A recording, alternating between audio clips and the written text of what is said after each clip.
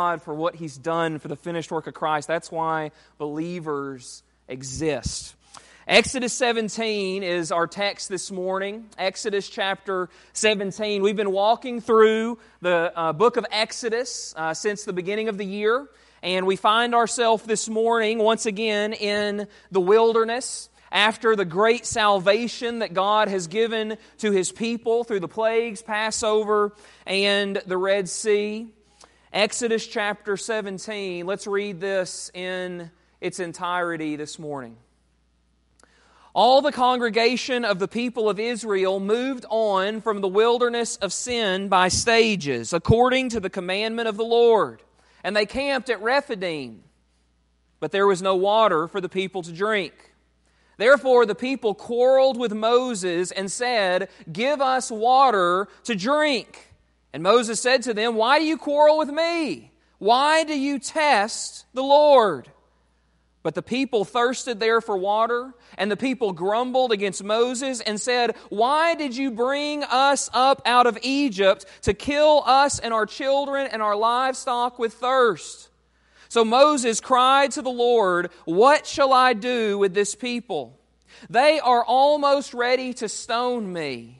And the Lord said to Moses, "Pass on before the people, taking with you some of the elders of Israel, and take in your hand the staff with which you struck the Nile, and go. Behold, I will stand before you there on the rock at Horeb, and you shall strike the rock, and water shall come out of it, and the people will drink." And Moses did so in the sight of the elders of Israel, and he called the name of the place Massah and Meribah, because of the quarreling of the people of Israel, and because they tested the Lord by saying, "Is the Lord among us or not?" Verse 8. Then Amalek came and fought with Israel at Rephidim. So Moses said to Joshua, "Choose for us men and go out and fight with Amalek. Tomorrow I will stand on the top of the hill with the staff of God in my hand." So Joshua did as Moses told him and fought with Amalek, while Moses, Aaron, and Hur went up to the top of the hill. Whenever Moses held up his hand, Israel prevailed, and whenever he lowered his hand, Amalek prevailed. But Moses' hands grew weary, so they took a stone and put it under him, and he sat on it, while Aaron and Hur held up his hands, one on one side and the other on the other side, so his hands were steady until the going down of the sun. And Joshua overwhelmed Amalek and his people with the sword. Then the Lord said to Moses, "Write this as a memorial in a book and recite it in the ears of Joshua, that I will utterly blot out the memory of Amalek from under heaven." And Moses built an altar and called the name of it, "The Lord is my banner," saying, "A hand upon the throne of the Lord. The Lord will have war with Amalek from generation to generation." There's many things that we can pull out of this text and apply into our lives today, but there's two truths in particular that I want to draw your attention to this morning. The first of those is that in this story we see the difference between our testing of God and God's testing of us. We see the difference between our testing of God and God's testing of us. Last week we saw that God makes His people trust and depend on Him in the wilderness before He will lead them to the promised land. And we saw that when they found themselves in need, their first instinct was not to trust God, but was to complain against God. But God still proved Himself faithful and provided for their physical needs through water and the quail and the manna from heaven. This morning in our text, they continue their journey through the wilderness and they camp at a location known as Rephidim, finding themselves again with no water in the wilderness. And they show us, as we read through this text, that they have failed to learn the lesson that God had already tried to teach them in the wilderness. They again begin to quarrel with their spiritual leader, Moses, demanding that he provide water for them and questioning why he brought them out of Egypt to kill them in the wilderness in the first place. In this text, this week, their complaints are even more forceful than they were in the story we looked at last week. They're even threatening to stone Moses, to kill him, if he does not provide for them what they need. Moses, though, knows that their complaint is not really against him. It's against God. Because it is really God who is leading them through the wilderness. It is God whose presence in the glory cloud is taking them from destination to destination and telling them exactly where they need to go. Moses is simply following God's lead, but he's being blamed for Israel's problem with God. And Israel has a problem with God's leadership because they don't like God's methods. They want the promised land, the blessing, and the inheritance right now in the present. They don't want to wait for it. They don't want it in the future. They don't want to have a hope for the future. They want it right now. They don't like that God's pathway to the promised land is through the wilderness, where He will teach them to trust and depend on and obey Him before arriving at their final destination. But God has Israel in the wilderness, and He is testing them here to see if they will truly trust Him, if they will truly depend on Him and not themselves, if they are willing to surrender their own wills in order to obey God. In short, God is testing and sanctifying His people through trials. He's preparing them to live their life with a posture of leaning on Him and not themselves. And as God tests them for their good in the wilderness, Israel consistently fails the test. In fact, they not only fail God's good and gracious testing in the wilderness, but they respond themselves by putting God to the test. They threaten to stone Moses. They do this because they are setting up almost like this courtroom scene with Moses and God, where they will serve as judge, jury, and executioner. They demand, God, you will provide for us. And then, and only then, only after you provide for us, will we consider if you're worth trusting and following. Moses, we will only follow your lead after you have provided for us. Their obedience and their trust in God are not based on God's faithfulness to them in the past, but instead it's only based on what God has done for them lately. Like a toddler making demands and threats to their mother and father, who are literally keeping them alive each day. Israel is acting here as if they are in control of their relationship with God, when in reality, their entire existence is dependent on God.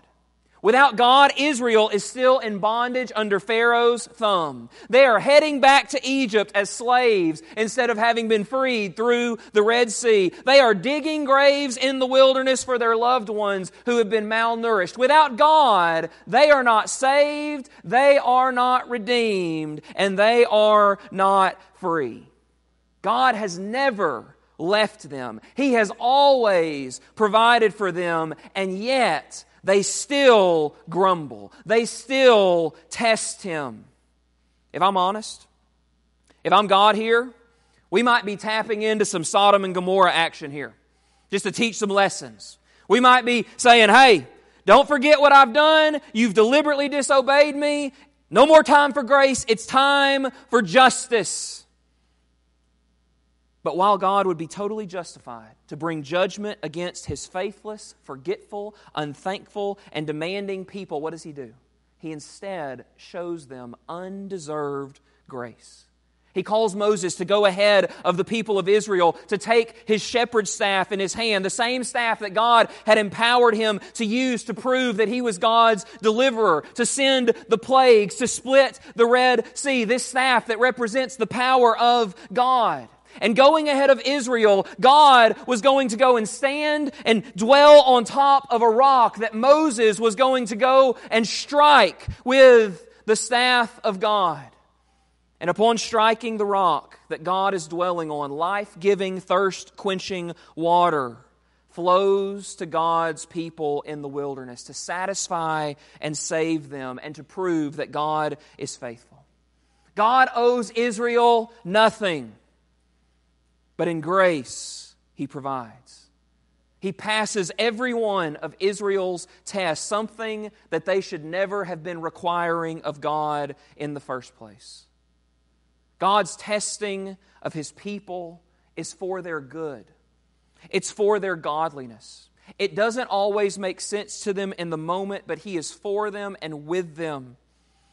But their testing of God shows their lack of faith and their lack of submission to Him. Moses names this location Massah and Meribah, which means testing and quarreling, meaning this.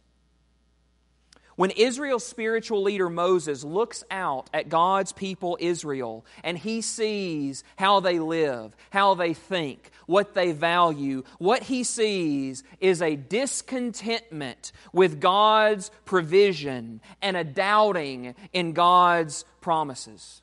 They have been redeemed from their bondage. They have been set free. They have been provided for every step of the way. God's presence is literally dwelling with them in the glory cloud just in the last month or two.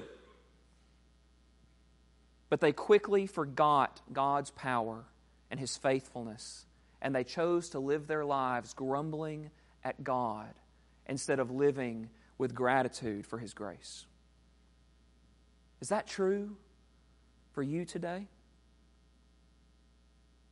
Are you living your life grumbling and complaining and questioning God, daring to have the audacity to stand above God and question His goodness and His grace and His power? Is that you?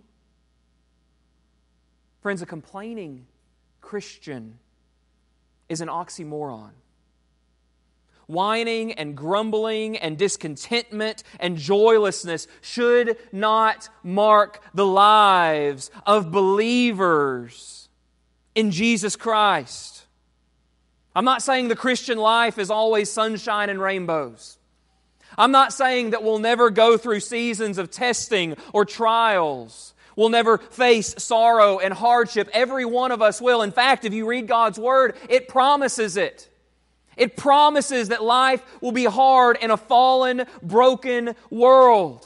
I'm not saying that that's not something that's going to happen. I'm not even saying that there's not an appropriate response of sorrow and even sadness and anger sometimes at situations. But what I'm trying to make clear is this, that the gospel of Jesus Christ, the good news of Jesus that changes our hearts and changes our future and changes our standing before God, empowers us to rejoice even in the midst of sorrow, to keep the faith even when facing trials. And the more that we understand the gospel and the more that we grow in our faith in Christ and what He's done for us, the more we will develop gospel insights that respond to situations with faith instead of with complaining and grumbling. When you've experienced God's grace in your life and you're living in dependence on Him and you're renewing your mind after God's Word and you're living for His glory and His kingdom, not for your hobbies, not for your family, not for your bank account, not for your kids, but you're living for Him because you recognize what He's done and that He is most important, then these gospel instincts will begin to come out in your life in both the good days and the bad. Gospel instincts will empower us to trust God even in the midst of the storm, to lean on God and not ourselves, to humbly acknowledge our inability and trust in His ability. But in order to develop these gospel instincts, we must dive deeper and deeper into the ocean of God's grace so that our eyes are constantly fixed on His goodness and His glory and His power and His purposes and His promises instead of the storm that we're living in. Gospel instincts help us to respond to circumstances in gospel-centered ways. But to develop those kinds of gospel instincts, we must not only be saved by the blood of Jesus, we must not only be empowered by the Holy Spirit, but with the power of Christ and with the power of the Spirit, we must commit ourselves to living out the gospel and diving deeper and deeper into it day by day, finding our identity in it and nothing else. The story of many people who grow up in church is they make a decision when they're young, which I believe God can save through that.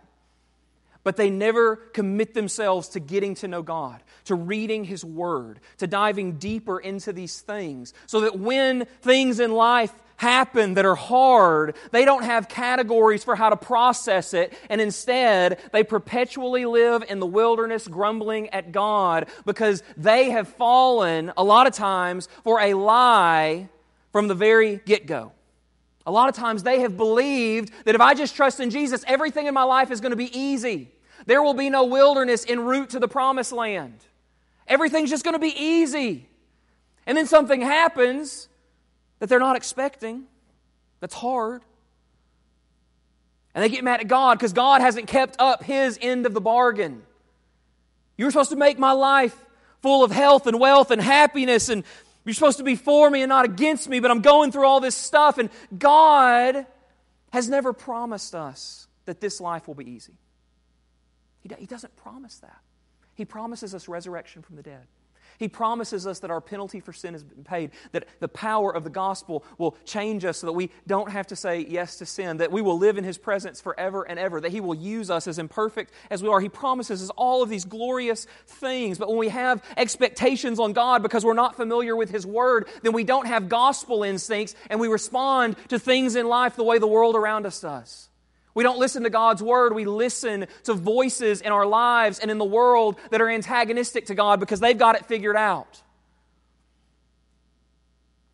How do we develop these kinds of gospel instincts? We have to remind ourselves each and every day of our true identity in Jesus Christ, never failing to reflect on what Jesus has done for us. We have to remind ourselves constantly of what He has done for us, how He picked us up and turned us around and took us from spiritual death and spiritual blindness to spiritual life and spiritual sight. We've got to remember His faithfulness to us in the past so that we can trust Him and keep the faith in the present and in the future. We've got to trust in Him and take Him at His word, not trusting in the worldly wisdom that thinks that it knows better than God. And friends, when you commit yourself to these kinds of things day after day after day after day, through reading His Word, living in the presence of God's people, reminding yourself of what's true of you, you will develop a taste for godliness that will produce gospel instincts in your life. And with those instincts will come lives of joy and contentment and rest instead of lives that are marked by testing God and quarreling with Him. With these instincts, you'll remember that God is able to lovingly test and mold His children, but that putting God to the test is a fool's errand and is a lack of evidence, or is an evidence of a lack of faith. We see in our text the difference between our testing of God and God's testing of us. But there's another thing that we see. We are called to faithfulness, but God will win the fight. We are called to faithfulness, but God will win the fight. What happens? God provides water for His people.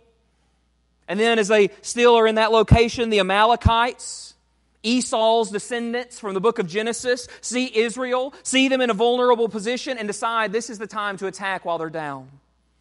Joshua is introduced here, Moses' assistant and eventually his successor. He's here a military recruiter and a leader in the battle, and he's commanded to go find men to fight and to lead them into battle down in the battlefield, while Moses will be up on the hill overlooking the battle with the staff of God in his hand.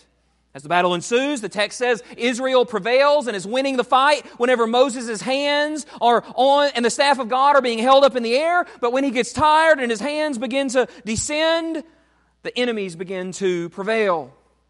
But with the assistance of his brother Aaron and likely the chief elder of Israel named Hur, Moses' arms are held up through the battle until Israel eventually wins the victory, showing us that the men on the battlefield are fighting with all of their effort. But the only way that they will win is if God will fight for them. I could spend months preaching sermons on that theme and how to apply it. But I just want to point out a handful of ways that we can apply that truth, that we are called to be faithful, but God will ultimately win the fight into our lives. One way that we can do that is we can focus on the fact that even though God is in control of the victory, the people still must obey God and fight. They believe that God is sovereign. They've seen Him win a victory for them at the Red Sea. But their belief in God's sovereignty and His power over all things does not lead them to just stand there and do nothing when the enemy is attacking. They don't just say, "We've got God. We're just going to sit around and not do anything." They don't do that. What do? They faithfully take up arms and go and do what God has called them to do. God will win the victory, but He will win it through their imperfect efforts, because God is not just in control of the ends, but also of the means that get us to those ends. The same thing's true for us. We are not called as believers today to fight holy wars, but we are called to be holy, and we are called to live on mission. And God alone can help us to say no to sin.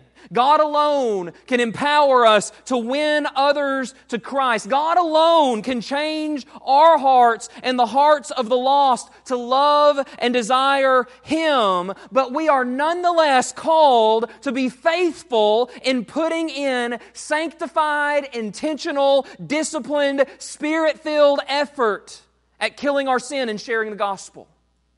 Letting go and letting God does not work in sanctification and evangelism, because God uses means. God uses means to bring about His ends. A belief in God's sovereignty should not lead us to a dangerous fatalism where we just say, God's going to take care of it, so I don't have to do anything.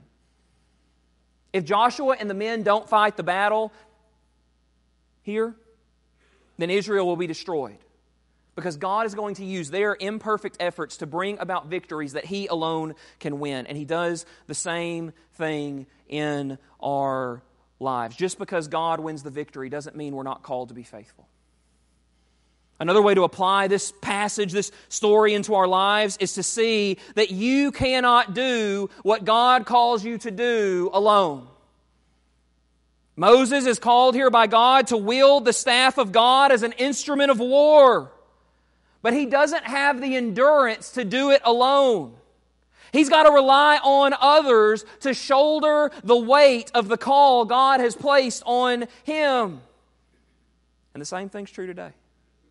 Lone Ranger Christianity does not work.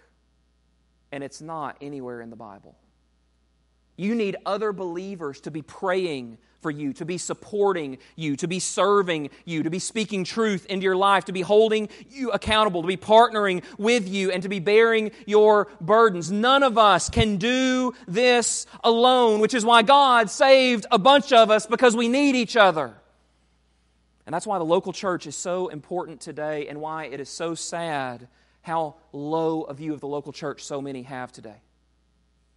Many today have neglected the church and have fallen for a version of Christianity where I can do Christian things but don't actually have to love the church. Listen, it's true. You can worship God in everything you do and everywhere that you go, not just in this church building. I agree with that wholeheartedly. But the New Testament version of Christianity, i.e., the real version of Christianity, the only version of Christianity, always includes believers worshiping with, faithfully committed to, and living life with believers in the local church. Always, always, always. Always. Always. So when you say, I love Jesus, but I don't love His people. I love Jesus, but I don't love the church. I love Jesus, but I love my weekend plans more than gathering with the saints to use my spiritual gifts to build up the body and sit under the Word. When you say that, I'm thinking to myself, that's great. What version of Christianity are you talking about? Because the one that I'm reading about is in the Bible. It's not here. You can't do it alone. You can't do it alone. Watching church on the internet, going to Christian conferences, listening to Christian radio, and personal Bible reading can all be helpful, but they can only take you so far because you can do each and every one of those things alone as a Lone Ranger Christian. But you need other believers who actually know you, the real you, the struggles that you face, and who are committed, nevertheless, to being there for you and to loving you and to coming alongside you and to helping you keep your eyes on Jesus. And you need to be that in other believers' lives in real, meaningful ways. You need to know other believers beyond the surface so that you can invest in and minister to them. But what happens is we fear being vulnerable because when we're vulnerable, we might get hurt. So we keep people constantly at an arm's distance. We fear legitimate accountability from other people because we prefer a version of Christianity where we can do what we want and feel spiritual about it. Friends, the local church is called to be a family and a body. We need each other. Being a face in the crowd, but not a functioning part of the body of Christ, is not God's call for the believer today or the example found in the Scripture. Moses here needs others to help him do what God has called him to do, and the same thing is true for us today. Another way that we can apply this story into our lives today is to think about the power of prayer. The power of prayer. God can do more in a millisecond than all of us collectively could do in all of eternity. God can do more with His little pinky finger than all of us could do with all of our power. Why? Because He's God. We must work hard.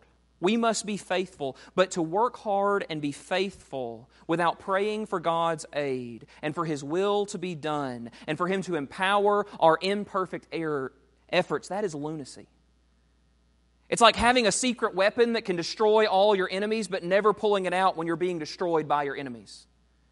It's like coaching elementary basketball and having a 7-foot-tall kid on your team who is talented and you sit him on the bench the whole time while your team gets crushed by your opponents. It's stupid. Prayerlessness is stupid. It's stupidity. And yet, even though we know that in our heads, how often in our self-sufficiency and pride do we live lives as prayerless Christians? This story shows us that we must be faithful. It shows us that we can't live our lives that God's called us to alone. And it shows us, I believe, the importance of leaning on God in prayer. But the most important application of this story to our lives is to remember that God does not just win the victory for Israel in Exodus 17, but He's done it for us as well. Our final victory is only possible because God has already won the victory for us. Joshua and Israel are fighting a losing battle out on the battlefield, facing an overpowering enemy. But God wins the victory for them as Moses' hands that are wielding the staff of God are held up by his friends.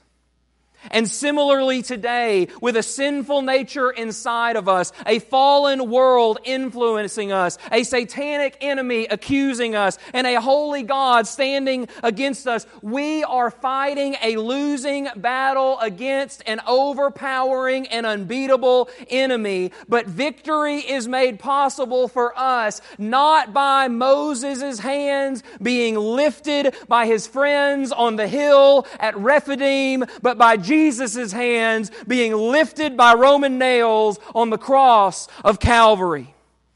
Jesus Christ lived the life that we fail to live, bore the wrath that we deserve, silences the accusations that we have earned, and covers the shame that we should bear in our place as our substitute. He wins the victory. We enjoy the spoils. And as He finishes this mission, and as His lifeless body is hanging on the cross, John tells us that the Roman guards, to ensure He is dead, pierced His side. And flowing out of His body comes what? Both blood and water. Why? Because Paul says in 1 Corinthians 10 that the rock that was struck at Rephidim in Exodus 17 to provide life-giving water to Israel was just like Jesus Christ, who was struck to provide salvation for us.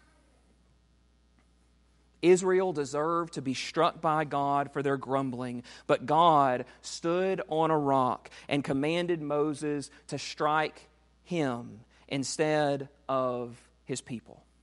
And we, in our sin, deserve to be struck by God for our rebellion and sin, but we have a Savior who is pierced for our transgressions.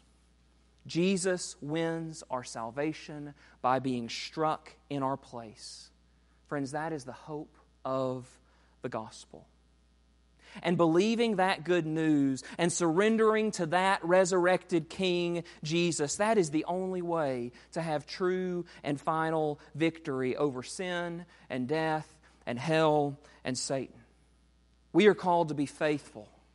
We are called to be faith-filled. But Jesus' faithfulness is our only hope and victory. Friends, if you're here this morning and you know Jesus Christ, and you're still on the long journey of sanctification through the wilderness, I pray that you'll join me in responding to Jesus this morning. If you find yourself at a place in life where you lack gospel instincts, you find yourself constantly grumbling at God, if you find yourself falling into the dangerous trap of fatalism, if you're operating as a Lone Ranger Christian, or if you find yourself depending on you instead of God through prayer, this morning run to Jesus, repent of your sin, remember who He is and what He's done, and ask Him to transform and empower you by His grace to be faithful all your days. And if you're here this morning and you haven't believed the good news of Jesus and surrendered to Him, today can be the day of salvation. Mercy and grace are offered to you on the other side of repentance and faith in the finished work of Christ. If you don't know Him this morning and you feel your need, I pray that you will come and respond, that you'll repent and believe.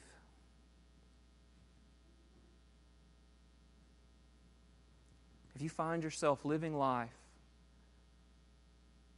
upset at God for not keeping promises to you that He never made to you, trusting in your own power and might to make sense of this life and be faithful, know this: no matter how hard your heart is, no matter what you've went through, no matter what evils you've done, God's grace is greater than our sin. And He calls us to come home. He calls us to run to Him, trusting not in ourselves and our work, but trusting in His grace. I pray that you'll join me in responding together to our gracious God this morning. Father God, we thank you for your mercy and grace.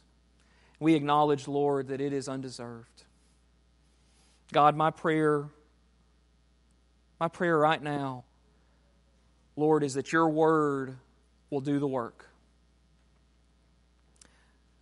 God, clever stories and hollering in a pulpit doesn't change people's hearts. Your word and the power of the gospel does.